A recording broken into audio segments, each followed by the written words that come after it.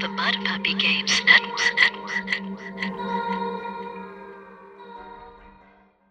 You're getting an education in more ways than one, boy.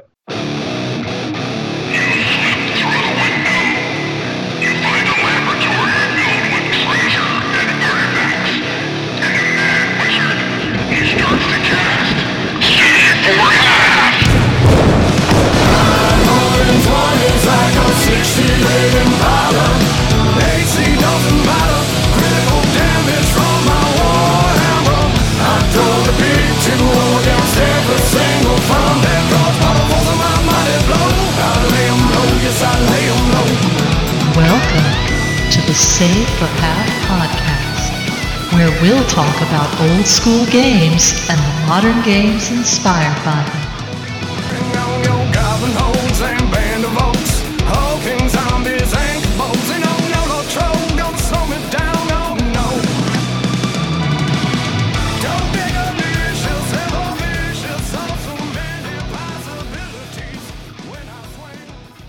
Welcome, one and all, to the apocalypse.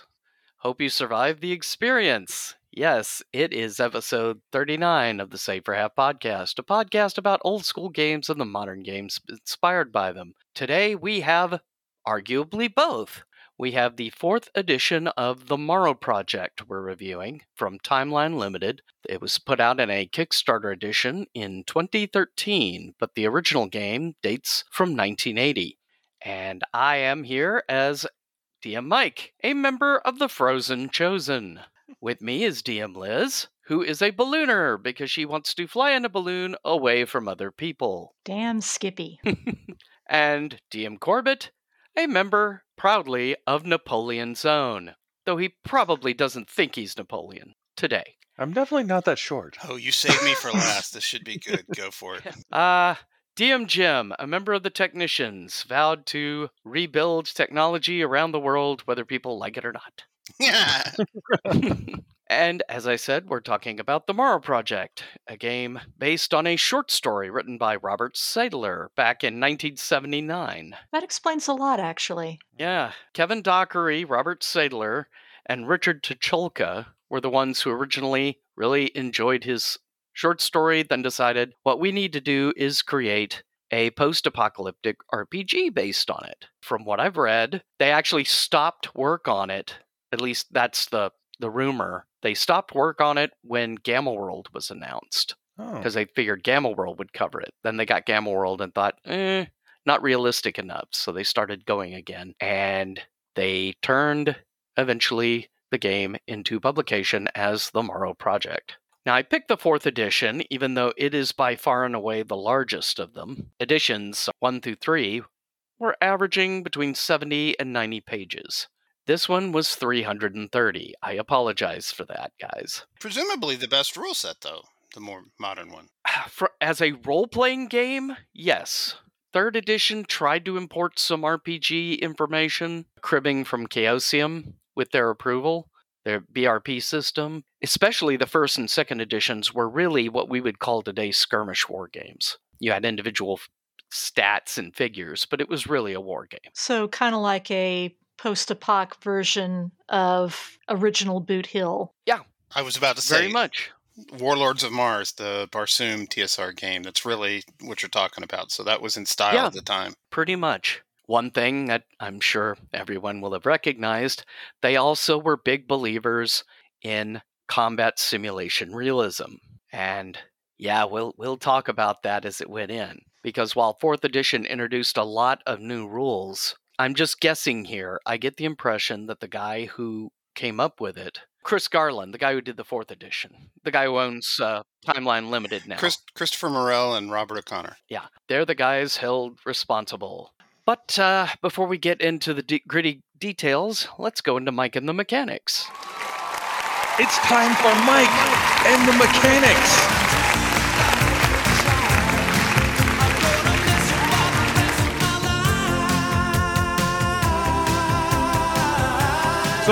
Sorry. That's Mike and the Mechanics of the game. My bad. All right, Mike and the Mechanics. There are several attributes Several of them were changed for the 4th edition from the 1st through 3rd. Some of them are pretty easily recognizable. Strength, dexterity, constitution, added with awareness, which in earlier editions was known as accuracy, expression, which kind of works as a serial number filed off charisma, reasoning, and focus. And you determine these attributes by rolling 46 and adding 6, which gives you a number between 10 and 30.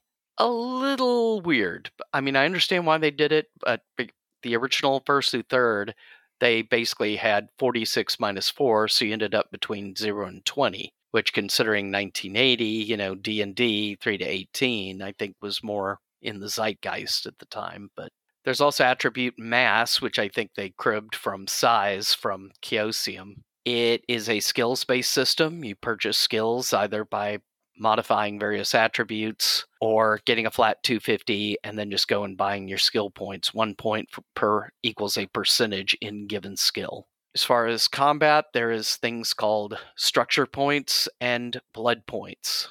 Structure points divvy out to various portions of the body. They're like hit points, sort of like the old Brown Book Blackmore tried to do with animals. Each area has a number of points.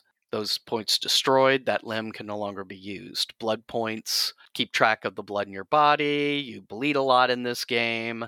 Blood loss is a big thing. So like when Vigilante got his little toe shot off in Peacemaker last week, and it actually kept him from walking straight. I totally knew you were watching that. All right. Talking about the game, first impressions. I'll get it over right out the gate. Jim, what was your impressions? Welcome to a special episode of Safer Half as we all try to remain friends and not piss off any listeners. Odd yet Best of another luck. game choice by Mike. I hope you know I'm just playing around. My first impression was this game, when it came out, I picked it up and thumbed through it like 100 times in the game store. It has a great name. The first edition cover with the symbols of the different units, the Osiris Eye for recon and stuff, super attractive, and thumbed through it because post-apocalyptic games were my jam back then and now. But never bought it, never played it, never ran it, and now that I've reviewed the 4th edition, I understand why. And I'm going to do the best job I can of distinguishing between playstyle preferences and mechanics, stuff like that.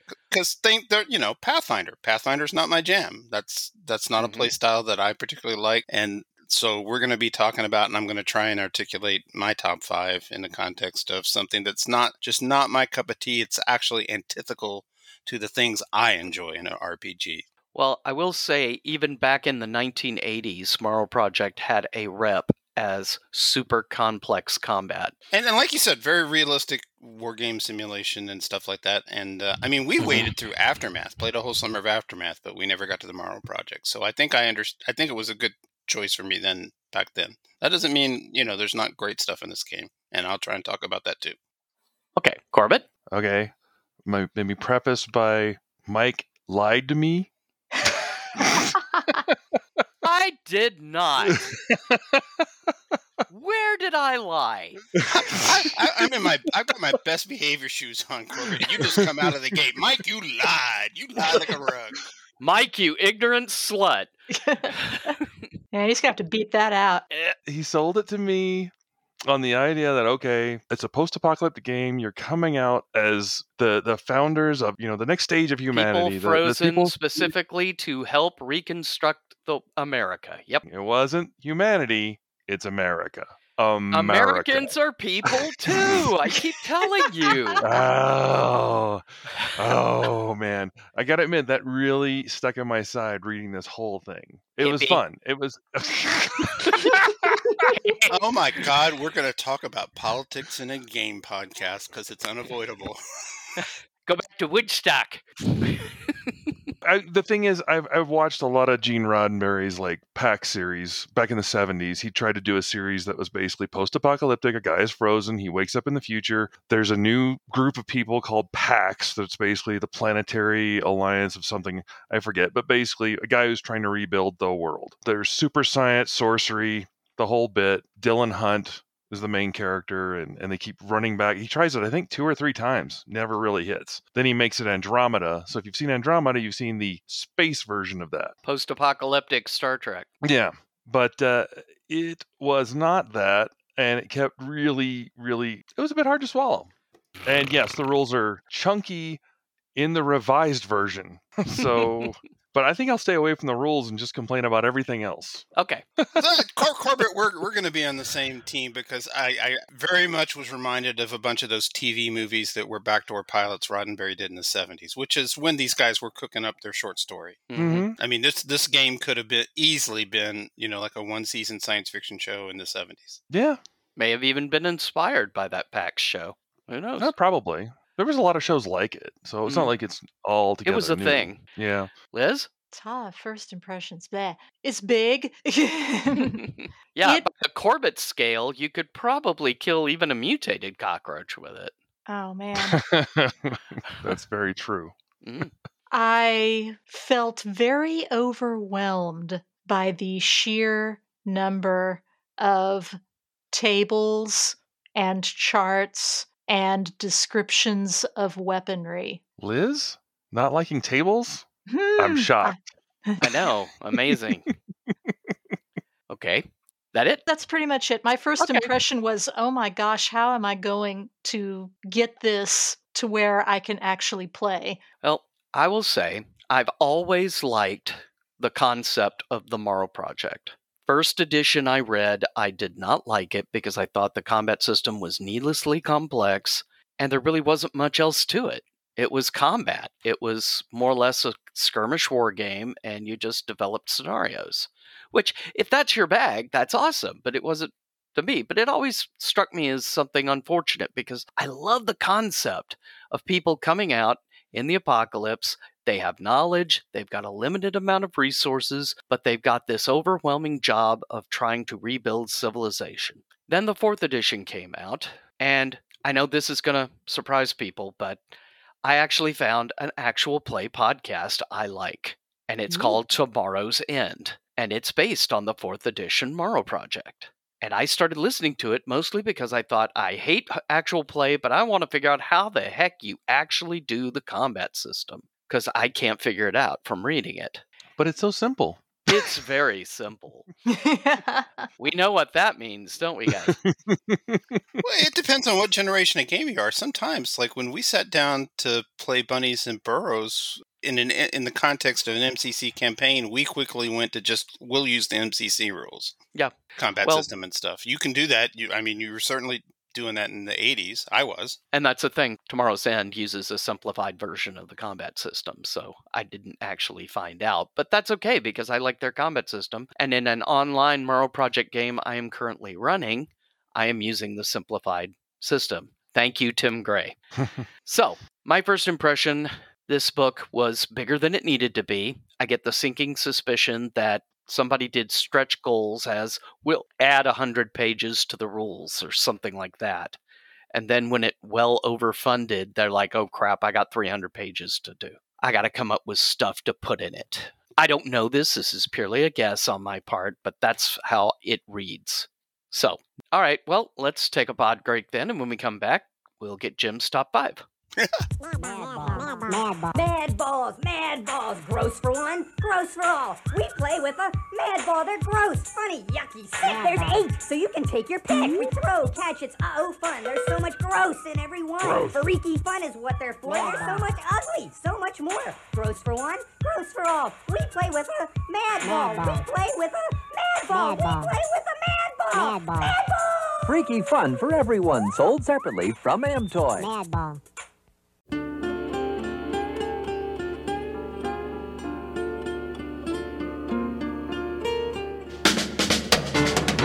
Save for half top 5 in 5, 4, 3, 2.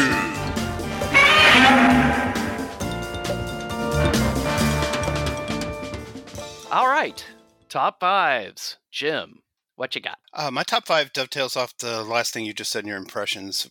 in that, and I'm going to try and start with things I really liked about this game. I have a massive amount of respect for the research and effort that went into populating this game with its content, which is why the game probably appeals to the base it appeals to. I mean, at the end of every bell curve, there's little science fiction-y versions of that. But before you even get there, there's all the 20th and 21st century equipment meticulously annotated, every animal that ever lived in the continent of North America and a few that didn't, medical equipment, clothes. It really reads like a game written by guys who were in the military, were obsessively attracted to that kind of stuff. Gearheads. Gearheads. Gearheads. Good word. Like, it makes sense now because we're recording this now, but earlier in the week or last week, you were asking a bunch of questions on Facebook about very specific models of tanks and what would the fuel systems be like 150 years later. And now I understand what you were doing. Yeah, I was figuring out what I can inflict on people, realistically. Massive respect for that amount of research and the effort and the copious annotation of it all in the game book. Okay. Corbett? Number 5, Tube Shock. Yet another game that we can die before the game starts. What's up with that? I'm a fan of that, actually, in Traveler, and that's why I put it MCC, but I could understand not being a fan of it. Well, no, but this is like after your character's made. It's like made. All right, the game starts. You're dead.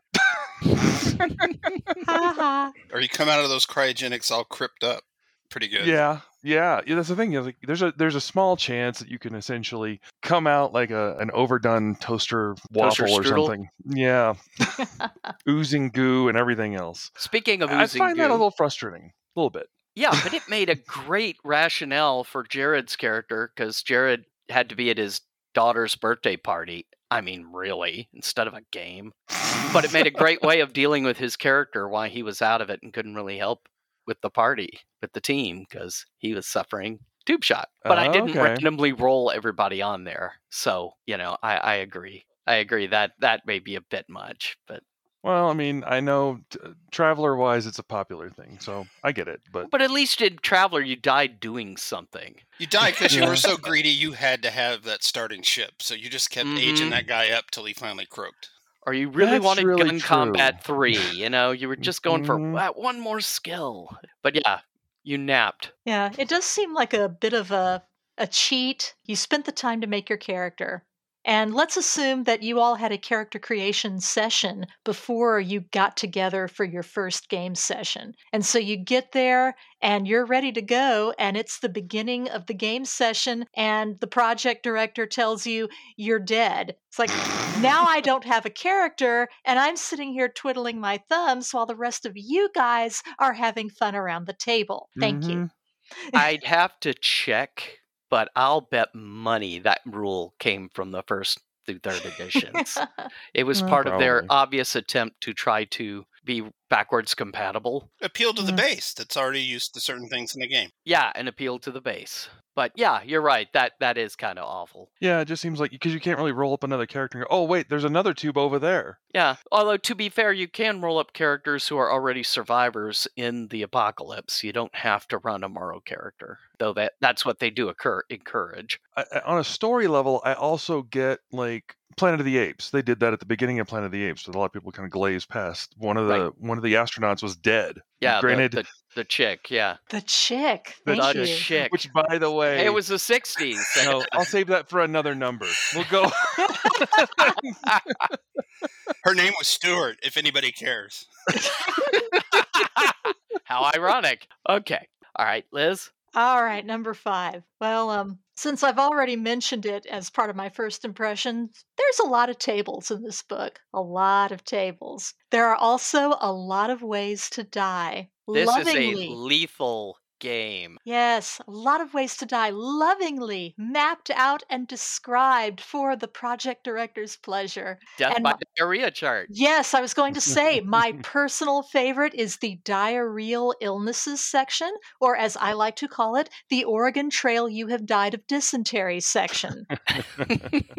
I mean, they go into detail more than you probably need. We're They talking really do. Warhammer critical hit table level of detail. Yeah, to your intestine. To your intestines, yes. Yes. It's like, wow.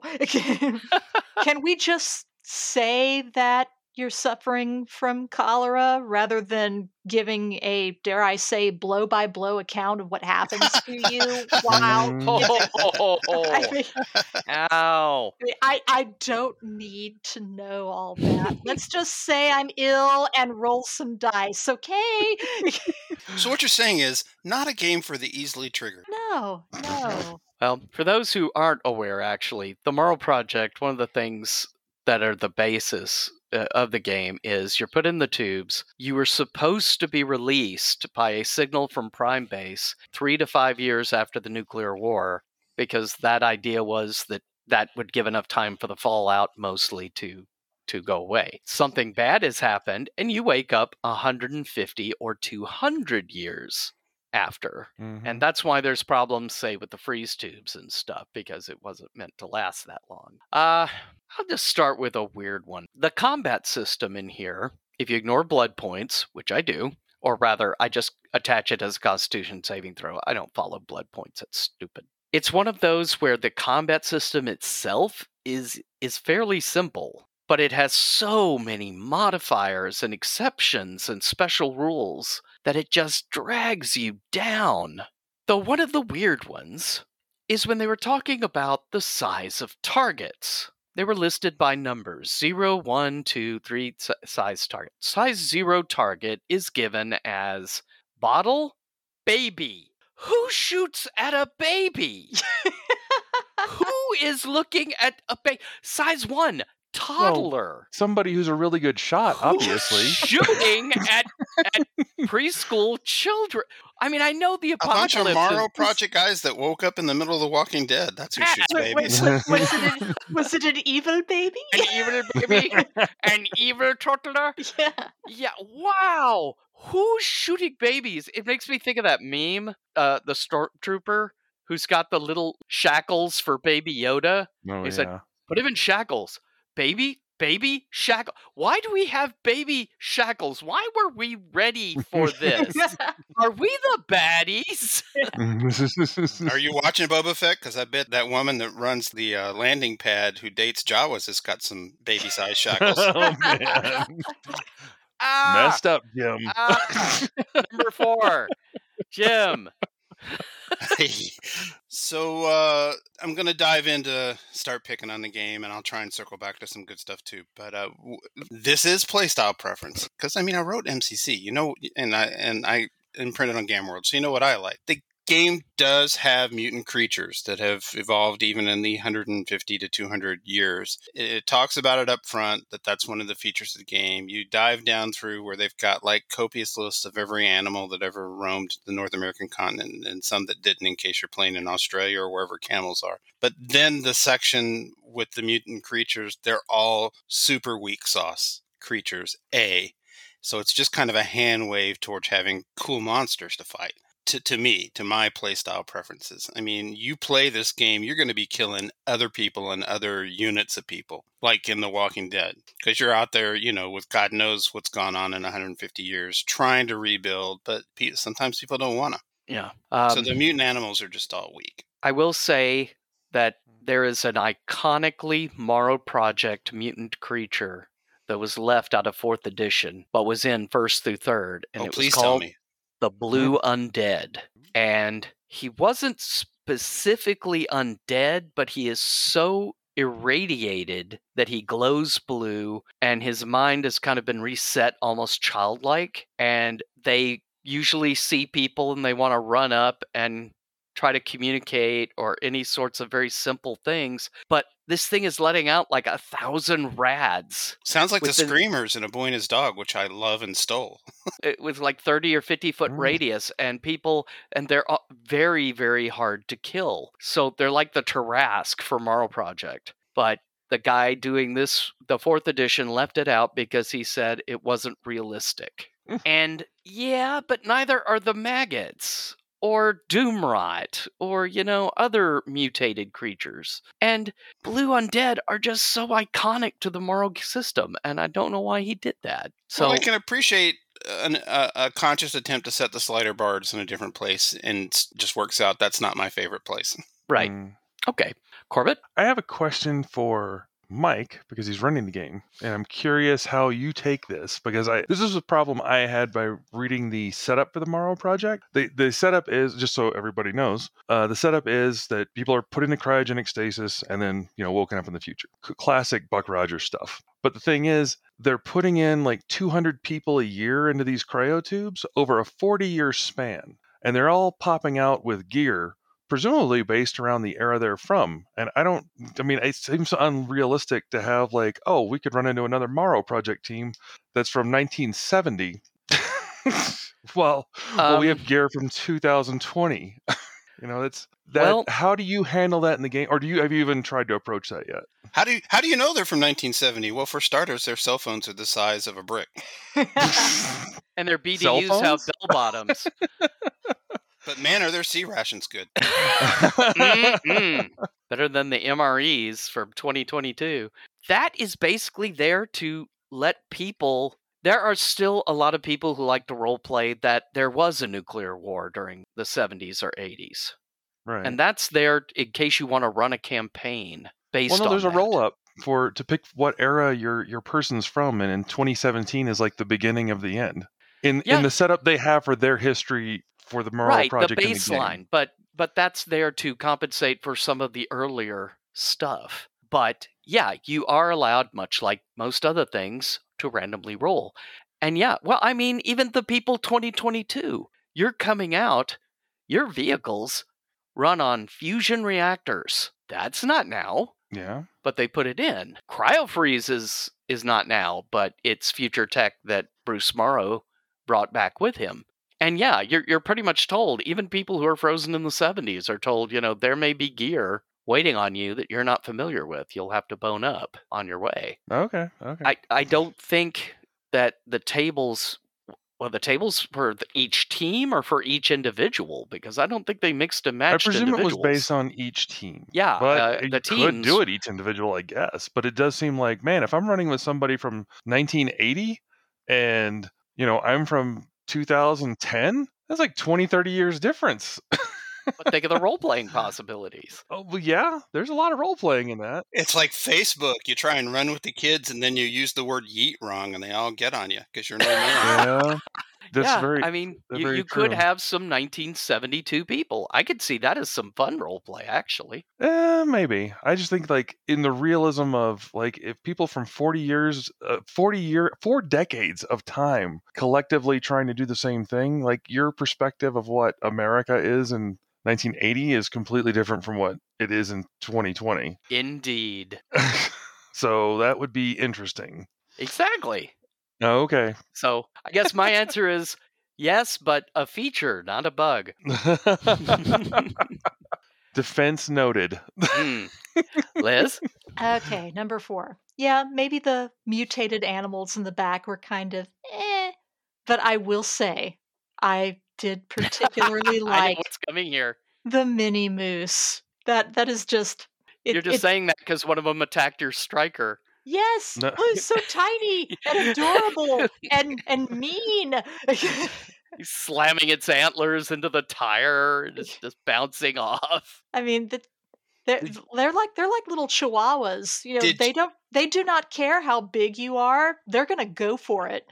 Did you name your mini moose Messalina? I did not. We It was ran away so from the funny. mini moose. It was middle of the night. They had it on thermals. They just saw this thermal image the size of a beagle racing toward the striker, and they're like, "What the heck? What the heck is going on? What should we do?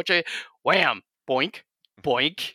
That's it. What's it doing? Boink! It's bouncing off these huge tires on your striker, but it's furiously snorting. But it's cutely adorable. I mean, honestly, the first thing I thought of when Mike described the mini moose, meese, I don't know.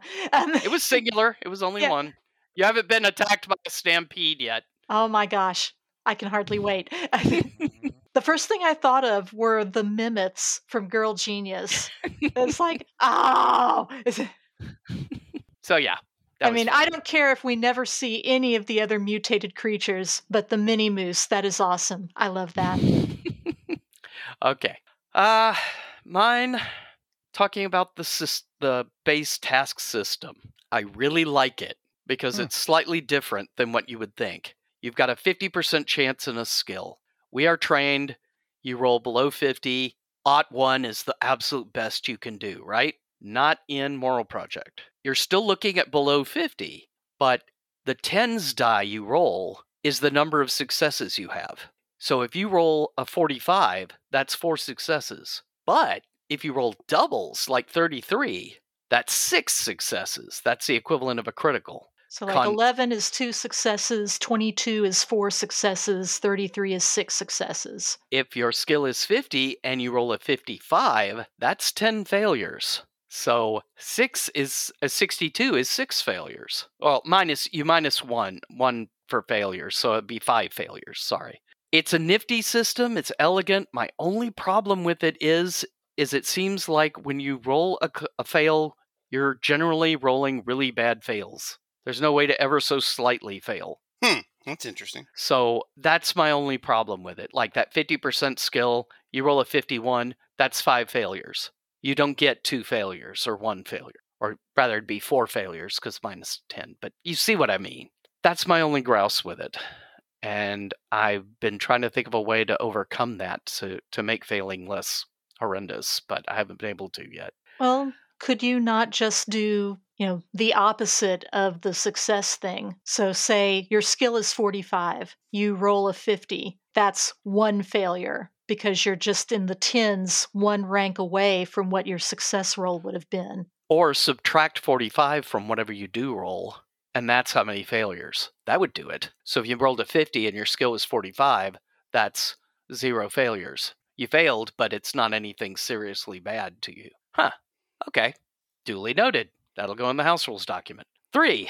Jim. I love how we're thinking along the same lines because I'm going to talk about the dice pool mechanics as it relates to generating your core character abilities, which, by the way, awareness, expression, reasoning, and focus would be great abilities if you were writing an RPG about how to do podcasting. I think we all score pretty high in those 4. Dice pool mechanics are not my cup of tea, but in a game like, say, Mouse Guard, I read the rules, I understood it, I could play that, and it was good. But generating those characters, and you correct me when I'm wrong, or you answer questions that come up in this, but I found it very confusing, and I'm not a dumb person. So you're going to generate those 6 abilities with a dice pool of 28 dice, and if they've told you further up that you only need 2 kinds of dice. You need a pair of D10s and 4 D6s. Yep. Right next to an illustration of a hand holding the regular polyhedros.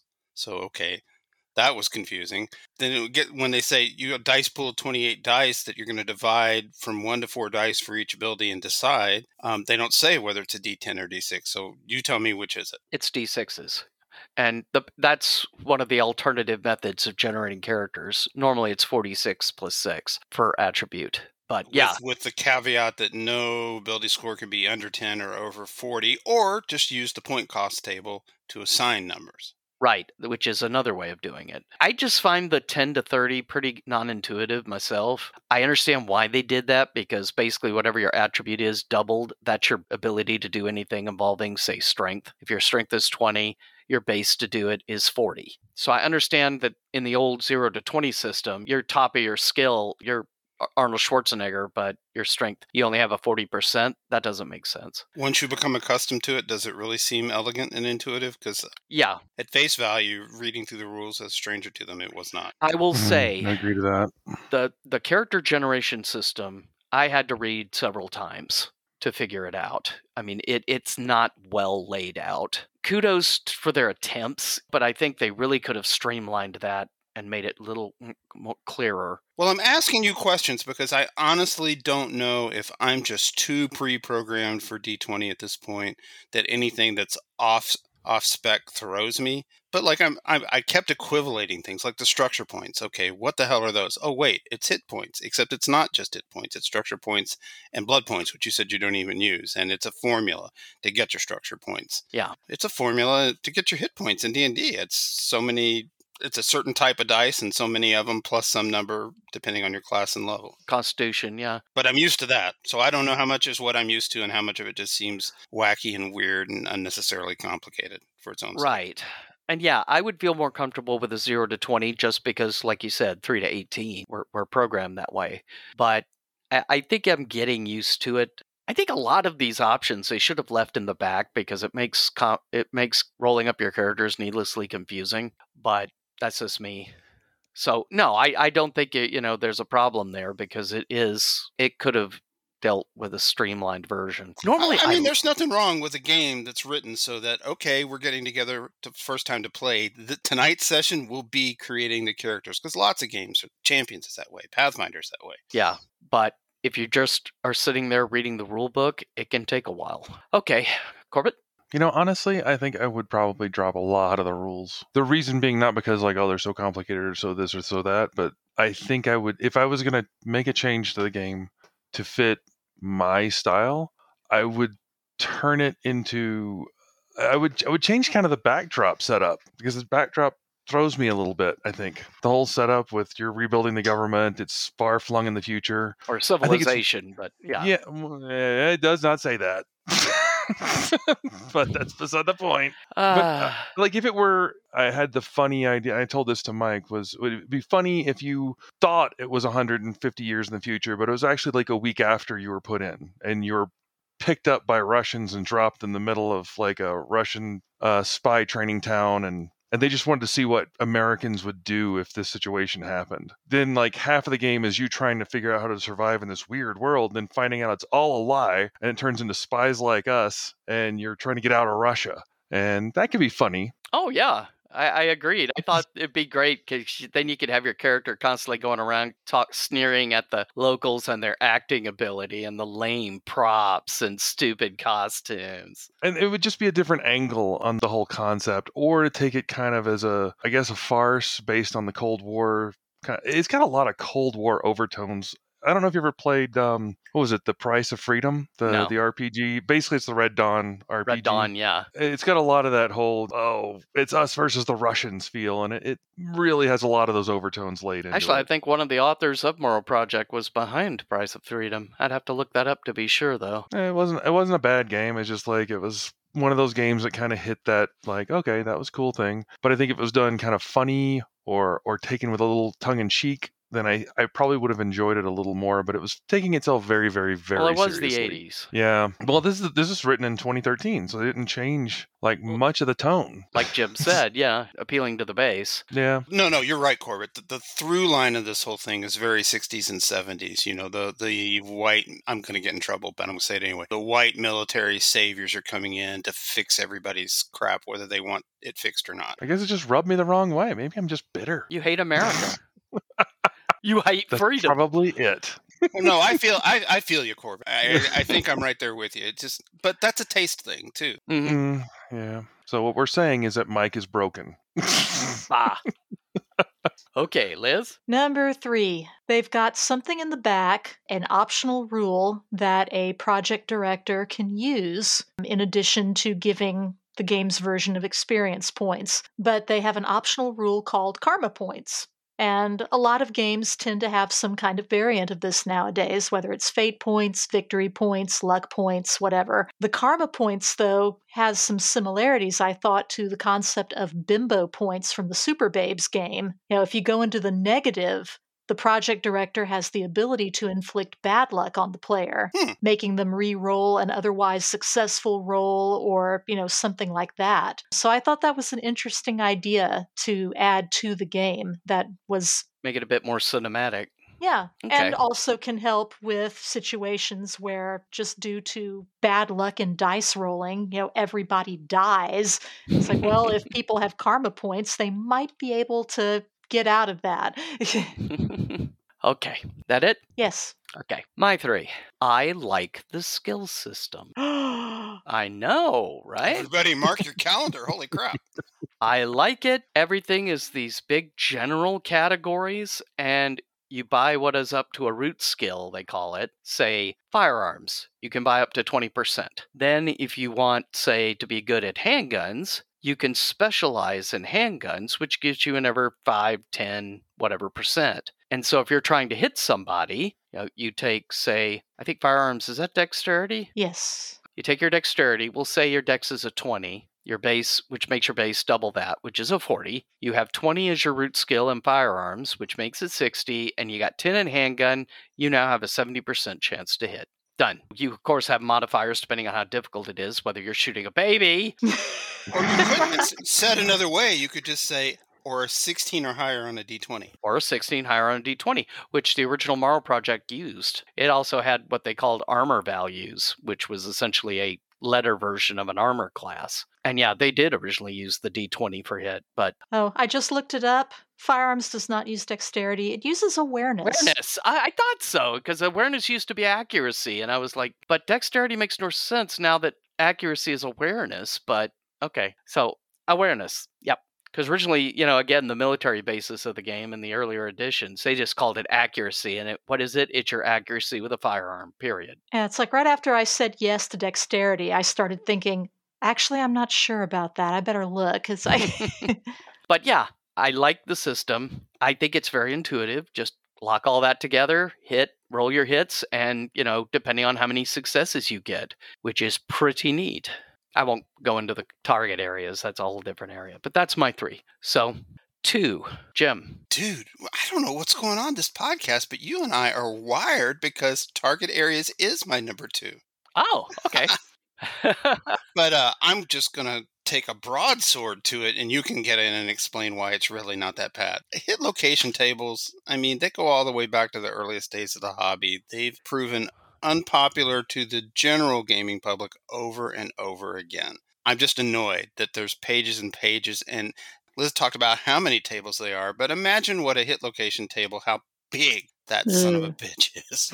When it's down to fingers and stuff. And well, yeah, just for the listeners, the body form that deals with target areas has 31 different target areas listed on the body. So some people, that's their jam. They want to know exactly, where on the biplane their shots landed in a World War I air duel. Okay, well then these hit tables are the ones for you because they're extremely specific, especially when it starts getting into structure points or your hit points. But the structure point, if you play with the blood rules, depending on where the hit location is, there can be blood point damage, and that's going to have a more lasting, less immediate impact, like you bleed out because your arm got chopped off or something. His combat system's whacked. Every time my character gets shot, he dies. Yeah, now, to defense. I guess it bugs me a little less because I played both Aftermath and Battletech, but the way the combat system is set, we'll make the assumption you are not doing a called shot. You're not specifically aiming for a body part. You just shoot at somebody. You roll randomly on the table. You hit them in the right elbow. But when you rolled to hit, you hit and got 3 successes. You can now move up or down that arm 3 sections. If you put that toward accuracy instead of damage, when you make the roll, you're asked, do you put it toward accuracy or damage? And then you roll the location. So if you wanted to, you could turn that elbow hit to a neck hit, or at least a shoulder hit. Or you could hit him in the hand if that's what you'd rather do. Or leave it where it is if that's what you want. They managed to work successes into the targeting area, so you still have a little agency there on where you hit your... That's super cool. I mean, because it's contextual. In Kinzer's Ace of Aces, you've got that dartboard overlay over the guy to see where your shot lands. And that's cool enough that at least to play at a time or two, that's cool. So it was just a play style complaint of mine. I'm not into all that. Okay, well, I was just explaining how there is a rationale. Cool. More successes. Okay, instead of his elbow, I'm going to get him at the wrist. Now he's not using a knife ever again. Yeah, right. So there is a method to the madness, but yeah, I can see it's not everybody's jam, and in fact, it gives an option to where you can just use your structure points as just plain old hit points if that's what you'd rather do. And not worry about target areas at all. That was my number 2. Okay. Hit location tables. Bah! I got a buy. You got a buy in. Okay, Corbett. Actually, I just want to point this out. You did not want to have an example of combat played out on air in this game. Last recording session, I had this idea. I pitched out to you, and you're like, "Yeah, sounds pretty good, but I don't want to do it for Morrow Project." Oh God, no! Please, no. So that was before well, that's because I would have had to use blood points and structure points in target areas. and that's not how So I'm doing all my the regular parts game. that work. Oh, they work. They're just not my thing. I don't want to constantly track how blood's spurting from everybody. And the average person is running around with about 210 structural points, anywhere from 180 to 210. Yeah. So considering the average 9mm bullet does 9 E factor, which is energy factor, is what they consider more or less hit point damage, you could take a lot of bullets. And It's just funny. but you're right. Strictly by the book, I didn't want to do it. Instead, we just recorded the character generation. And since we were going to make characters for this game anyway, I cheated and double dutied and had all my players on board with the three of us to make characters. So it was all ready to go. This sounds Yeah, like a good Patreon. time to invite people to pledge to our Patreon so that they can get this great content. Yeah. Yeah. And of course, thank our Patreons who, help support the thanks, show. guys. I know I don't mention it much because I don't want to be one of those podcasts, but we do appreciate our Patreon supporters. Okay, Liz, 2. Number 2. One of the other things that I liked in this book, in the back part, again, the section for the project directors, there is a sample scenario in the back to get you started. And it fleshes out a small town, some of the main NPCs you can encounter, various interesting spots in the general locale, and it's got a rumor table. Okay, it's not a table. But there's a section of possible rumors that you can hear and whether or not they are true. If the game has rumors, it can't be all bad, right? Right. Which is ironic considering the number of tables it does have. Yes. They did not actually put the rumors in a true. table format. It's just a listing. For each rumor, it says whether or not, based on the sample scenario, is this rumor true or not? And if it is true or not, it also gives a brief description. This is what's actually going on. If it's a true rumor, here's the full story behind it. If it's a false rumor, it's like, that's not really what's happening. This is what's happening. Right. So I liked that. If you don't have the time or you're just, lacking inspiration for creating your own starting point for a campaign, you can grab this and immediately get off the ground and move on from there, because chances are good your players are not going to stay in that same area. They're going to be roving about. And so it gives you time to make up your own town, your own stuff. It's a keep on a Borderlands. It's a keep on a Borderland, yes. And this is definitely a game that is engineered for a campaign, full of mysteries and quests and things you've got to go find other units and all that stuff. Yeah, mine too, which is going to probably surprise some people. I think they could have cut out a third of the gear and it wouldn't have been a huge deal. They have a lot of stuff that frankly is obsolete. Mhm. And I understand because your team, when you come out, you not only have the gear with you, you've got caches in random locations around you that you have to go to for resupply. And one of the things they warn you about is they updated the gear at each of these caches as time and money allowed. So you might go to a cache, open it up, and it's got the latest in 1972 military technology for you, which can kind of suck. But but if you're out of bullets, any'll do, right? Right. 5.56 should still do you. But yeah, well, if you're stuck in an area where pretty much everybody around you, the locals, are living in a pre-industrial style of tech, it still rocks. Yeah. It still rocks. It's better than what they have. Indeed. But one of the packs I noticed had tobacco. How well does tobacco keep over 200 years? I'm guessing not well. A dry cure cigar will keep forever in a sealed container. And the bolt hole, while you're in the tubes, is filled with nitrogen to prevent decomposition or aging of your gear or corrosion or any of that. So that's the theory behind it. So yeah, tobacco. There's probably a table where you roll to see if you die of tobacco inhalation. The nitrogen failed, and so you open up the bolt hole and everything's bad in it. Corbett, we don't want that old tobacco anyway. We want to go find the good mutated kind. I think this is a funny thing. They put tobacco in. Oh man, I need a cigarette right now. Well, no, it's in the trade pack. So the theory is you trade it with the locals for stuff. Sure. Like the bottles of whiskey. Yeah. That's trade. Which would age. Those would age well. But But yeah, and ironically, they've got a lot of stuff from the 80s, but there's only a few things from modern day, honestly. There's not nearly the gear you would expect. A lot of their, especially accoutrement for weaponry, is stuff from 1980s. I thought it felt very Palladium. Yeah. Like all yeah. their books are just packed full of guns. Right. Well, I have a question, Mike. How does the amount of gear compare in this more modern 4th edition to the old edition? There's I'm going to easily guess in twice. 1980 the page count wasn't 389. Oh, no, it was 74 pages. So, you had your basic load and you had a few basic weaponry. And I think that's really all you need. I think they were trying to pack everything that was ever introduced in any of the modules or supplements or anything all in the book. Well, I mean, you look at the basic loads that everybody's supposed to have in their rockers for them to carry about. It's all still 1980s technology. They didn't update any of that, as one of my players was sure to point out to me, and helpfully sent me a list of gear that would be modern that could be in there. So, I wondered about that, given that this is a game written to appeal to wargamers, historians, and ex-military, I think, right? Is that fair? I'd say so. Yeah, it's predominantly what amounts to a military RPG. So I wonder if how much arguing with the GM that generates about what a specific real-world military piece of hardware will and won't do. Oh, yeah. I got an argument with him about GPS satellites. Okay. And how long they would last in orbit. Hi, Lenny.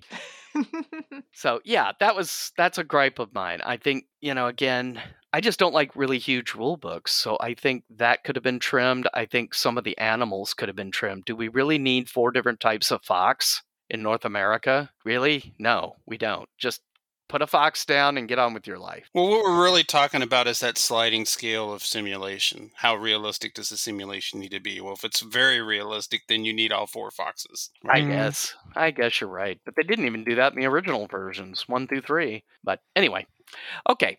That's mine. Over to you, Jim. Oh, we're at number 1, and I cannot believe my number 1 didn't come up.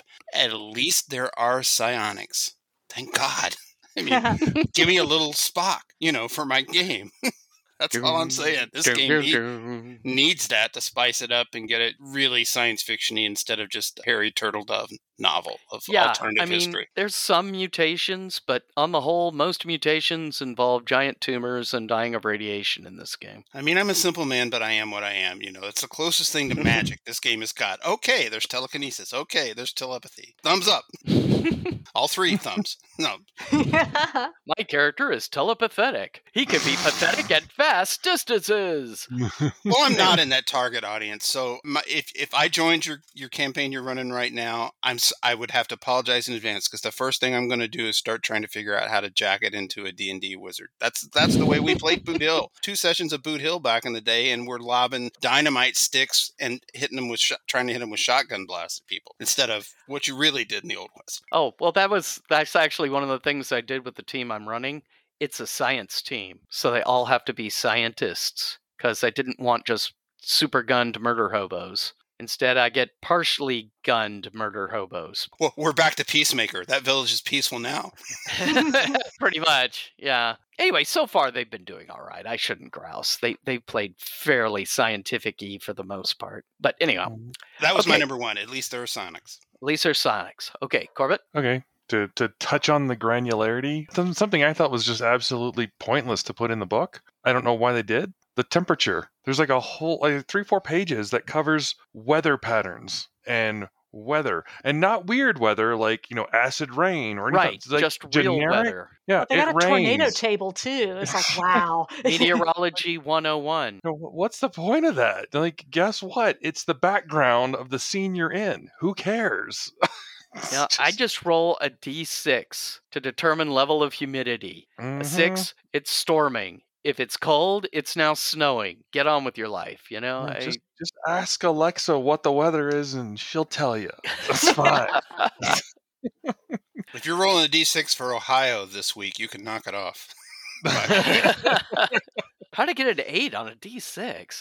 That's right. Mike controls the weather with a D6. Wahaha.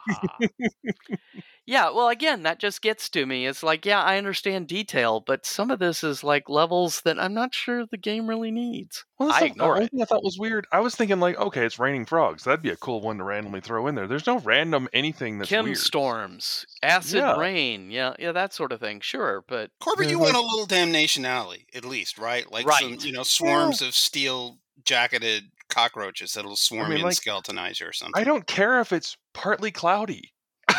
with a It's chance of fine. cockroaches, yeah. There's, it's light fog and low visibility with laser rabbits. Well, I tell you what, if there is any future or world where a Sharknado would be possible, it's Yeah. probably going to be Morrow. Yep, very true. That's true. Anyway, go ahead. That was it. Except it took up 4 pages. Yeah, they filled that in really good.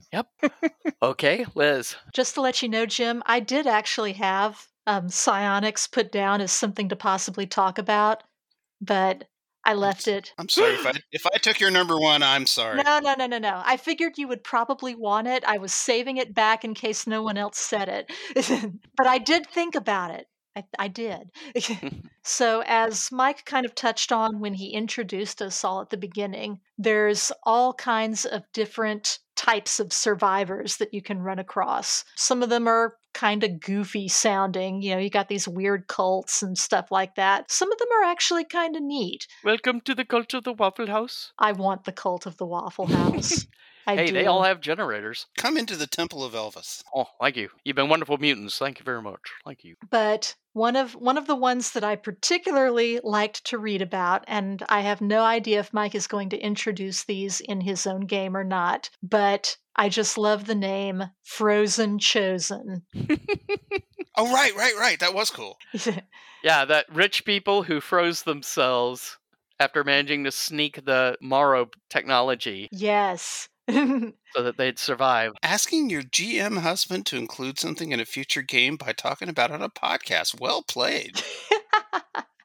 Yeah, it's just one, the name sounds really cool. But two, like I said, it's a bunch of rich people who wanted to freeze themselves because they somehow found out that something bad was going to be coming down. And so they were going to make sure that they were among the survivors. Jeff Bezos. Yeah, but instead of you guys waking up 150 years later, they woke up after a few years the way you all were supposed to. And so you're basically dealing with these original people's descendants, and they're carving out their little niches in this post-apoc future, like little despot warlords.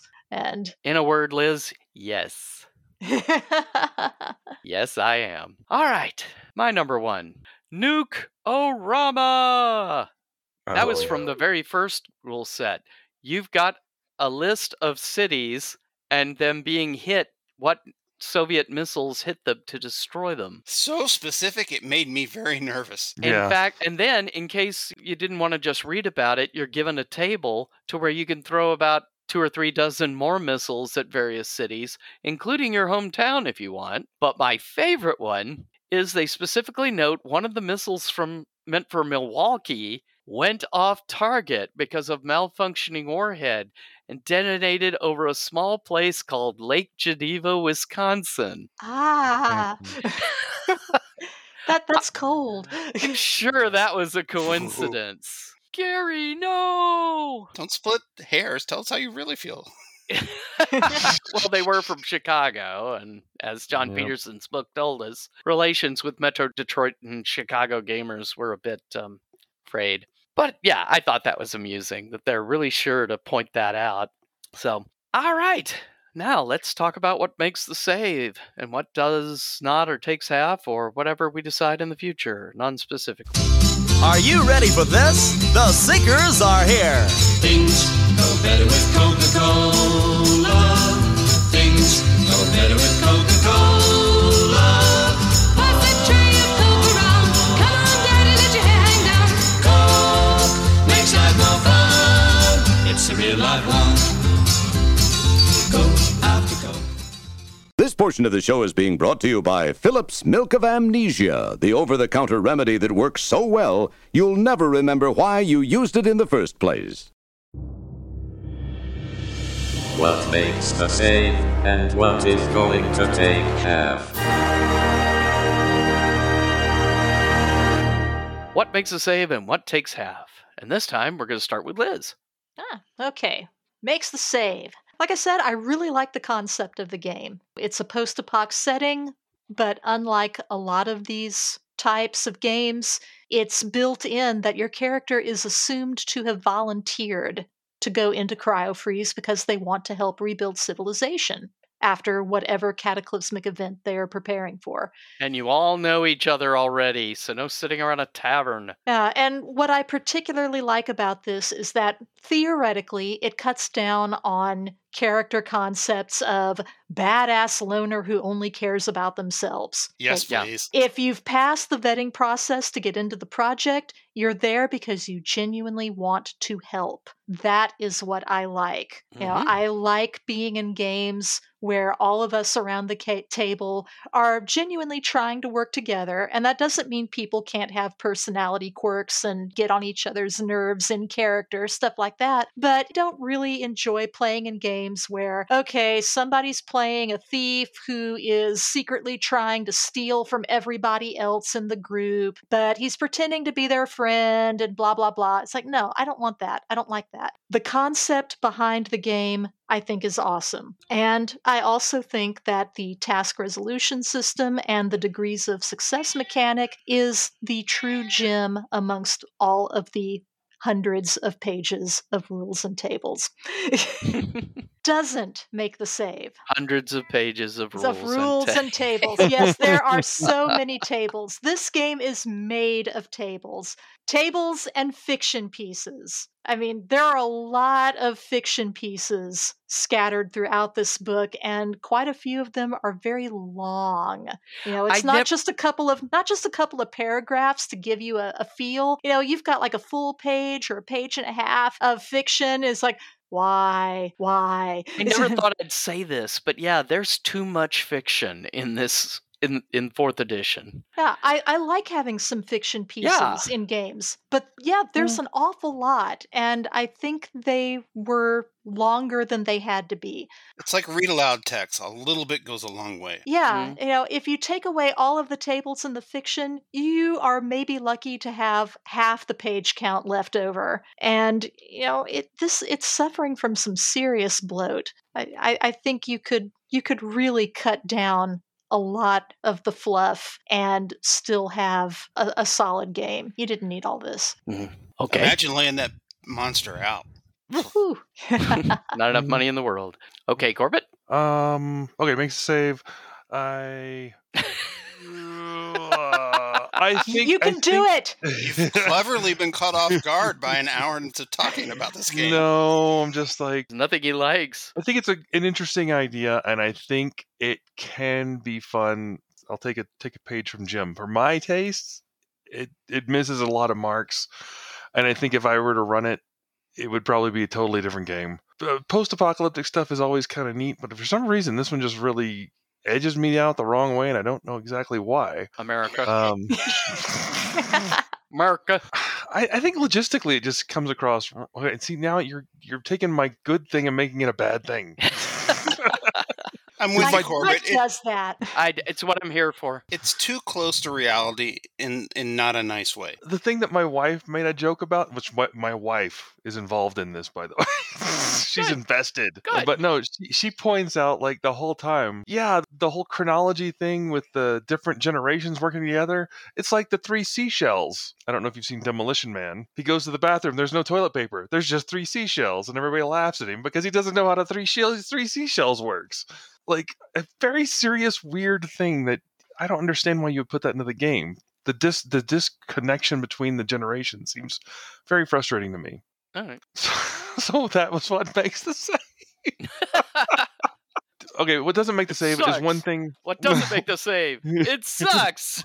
No, there's one thing that I thought was missing, and that's that they kept it so realistic that they didn't have any super future places. No, I know they're not going to put in sorcery, but super science, I would expect some other group would have had their own plan a bubble city or a dome future, jetpacks and laser rifles, that sort of stuff. And they never, ever, ever mention any of that. Now, granted, it's a possibility. That's one cool Well, they do thing. have laser rifles and such. And kind of, but it's not like other cultures are doing it. It's stuff you can pull out of packs. True. And maybe that's what makes the save is it has a lot of potential to be any world you want it to be. And that's pretty cool. So that makes the save, and then doesn't make the save as the no future.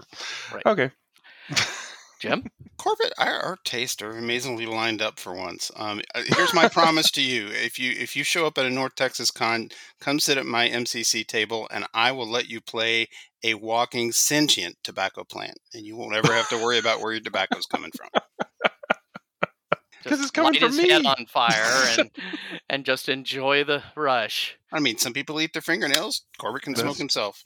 That's a good point. What makes the save for this is it's super meticulous and takes really good care of what I think its intended best audience. So if you're a war gamer, if you're an historian, if you're ex-military, I bet this kind of game is just full of the stuff that you like to fanboy over and study anyway before you even get to the role-playing game part. And Mike, you ticked 2 of the 3 boxes, right? Mm-hmm. Wargamer, historian, you're just not ex-military. As far as I know, you weren't in the military. No, I'm not in military. No, I was. I ticked none of them. So a great game for that audience. That's what makes a save. What doesn't make the save for me, and I'm going to try, I think it's the same thing Corbett's talking about. I'm going to try and articulate it, is that it's just I get triggered by its close relationship with real world global politics and real world setting in a way I wouldn't be if it just had 1 or 2 genre jumps. Even a Harry Turtledove novel takes place in an alternate timeline. So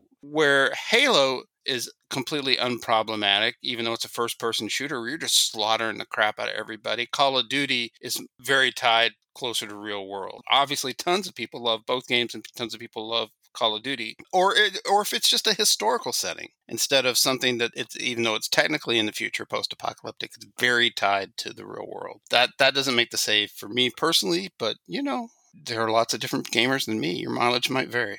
Okay. Obviously, you guys love it. You're playing it. Yep. If you were running it, I think I could behave myself well enough to get through a session. I'd play it if you were running it. All right. Well, I make the save. Like Liz, I love the concept. I love the idea. I've always been a builder type, especially in role-playing games. So the idea of coming out and having to rebuild civilization, American civilization, I find that really cool. USA. Team America. Yeah.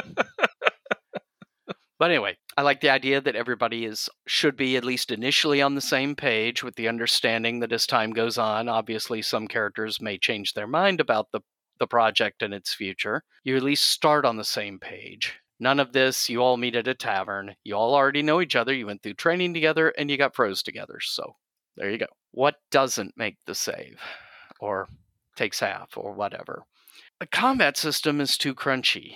I think a streamlined system like the one I'm using or the one they use on Tomorrow's End really makes the game a lot more fun. Structure points are a bit wearing. Blood points are, dare I say, draining to try to adjudicate. I mean, it's bad enough when it's your own character, but try dealing when you're the project director, their name for the GM, for like a dozen bad guys. No. Just mook rule it and go. Did you just suggest nuking a Morrow Project rule? Because that's funny too. In a way, yeah. Re-nuke, double nuke, nuke 2.0, I don't know. I really think that if Timeline could just do a cheap-ass gamer version of Morrow Project and like cut out a lot of the extraneous stuff, I think it would do fairly well. A simplified combat system. But then I like the game. And Liz tolerates it, so that's cool. That's all we can hope for. Morrow Project is currently available from Timeline Limited. You can also get it on Amazon. We'll have links in the show notes. It is curiously not available on DriveThruRPG, nor any of the old modules, which with a few minor modifications are forward compatible to 4th edition. But we'll put a link in the show notes. and hope everybody enjoys it. They're all over eBay, too, and they're not that pricey compared to what some things from the 80s can be. There's the original Kickstarter hardback edition, and then there was a reprinted softback edition. We got the softback edition, and we got that from Amazon, I believe. So anyway, take a look at it if it sounds like something you'd like to give a shot. Otherwise, we'll just say goodnight. Or send emails about how much Corbin and I hate America to saveorddiepodcast@gmail.com, right? Yeah, send it to saveorddiepodcast@gmail.com. That's great. Yeah. Send it to them. Yeah. Yeah. No, is it wrong? Save or Save or die. My poor dyslexic brain at 9:30 at night. Free arc. Sorry. See what Tomorrow Project did to Jim? Think about it, won't you? Carl or whoever's there now. Why What the actual frack? Why are they writing me about hating America? I don't understand. or Vince will go, I knew it. Say goodnight, everybody. There's a contact form on the website. Try that. Yeah, there's that too. Good night, everybody. Oh, see you in 200 years. At least. Goodbye. Pre-Arc 4th edition. And we are out.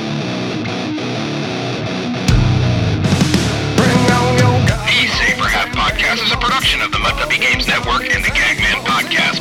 The Save for Half theme music is provided by the band Mississippi Bones. You can find them at mississippibones.bandcamp.com. All player characters mentioned in this podcast are fictional, and any resemblance to PCs living or dead is purely coincidental. No NPCs were harmed in the making of this podcast. Thanks for listening, and we'll see you next time on Save for Half. I'm rolling 20s like a 68 Impala.